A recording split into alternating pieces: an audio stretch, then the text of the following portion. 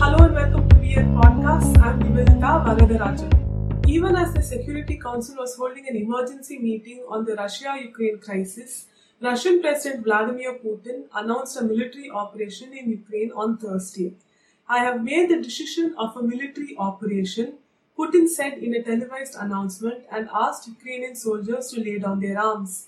He claimed that the Ukrainian government was overseeing a genocide in the eastern regions of the country. Reports suggest there are over 150,000 and 2 lakh Russian troops along the borders of Ukraine. This comes days after Putin recognized 2 regions in eastern Ukraine as independent regions. Explosions are heard in many cities, including Kiev, Ukraine's capital, shortly after Putin's announcement. Ukrainian President Volodymyr Zelensky introduced martial law across the country and said that Russia was attacking the country's military infrastructure.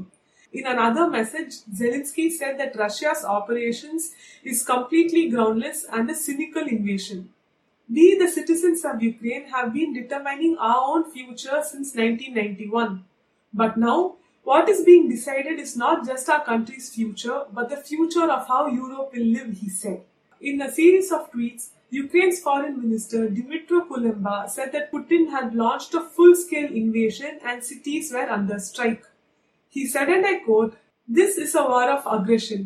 Ukraine will defend itself and win." He asked leaders from around the world to act immediately. The future of Europe and the world is at stake, he said, and asked leaders to impose sanctions on Russia immediately. He also asked for weapons, equipment and financial assistance. Leaders from across the EU and the US condemned Russia's move. EU chiefs Ursula von der Leyen and Charles Michel said that they would hold Kremlin accountable. British Prime Minister Boris Johnson said that Putin had chosen a path of bloodshed and destruction by launching this unprovoked attack. The UK and its allies will respond decisively, he said in a tweet.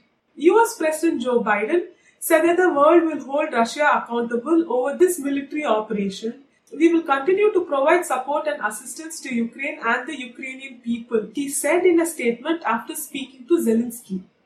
Members of the G7, that is Britain, Canada, France, Germany, Italy, Japan and the US, will hold a virtual closed-door meeting later today to discuss possible actions against Russia. This includes implementing more sanctions against Russia. The EU, the US and several nations across the world have already imposed sanctions on 2 Russian banks, Moscow's foreign debt and several oligarchs. With this, weeks of diplomatic efforts by France, Germany and other European heads have proved to be ineffective.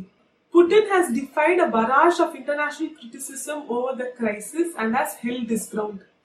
What is the crisis all about? Russia and Ukraine have had testy relations for a long while. In 2005, the then Ukrainian president Viktor Yushchenko promised to move away from Russia and move towards NATO and the EU. In 2008, NATO promised that Ukraine could join the alliance one day. And there have been tensions in the relationship since that time.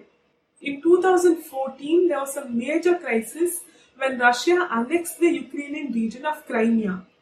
In April that year, pro-Russian separatists in the eastern regions of Donbass declared independence. France and Germany brokered the Minsk agreements to help end the crisis.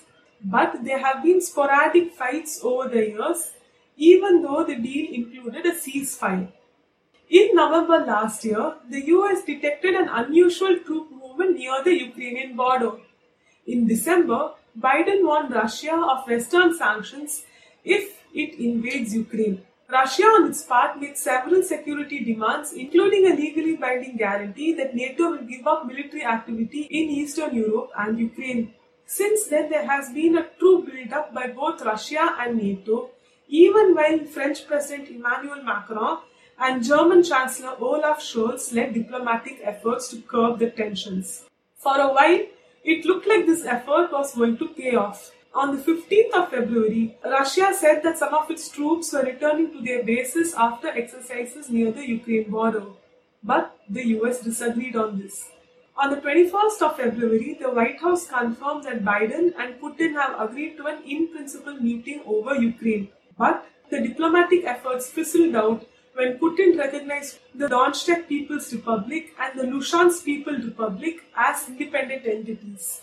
After this, sanctions were imposed, as I already covered in this podcast, and now there is war.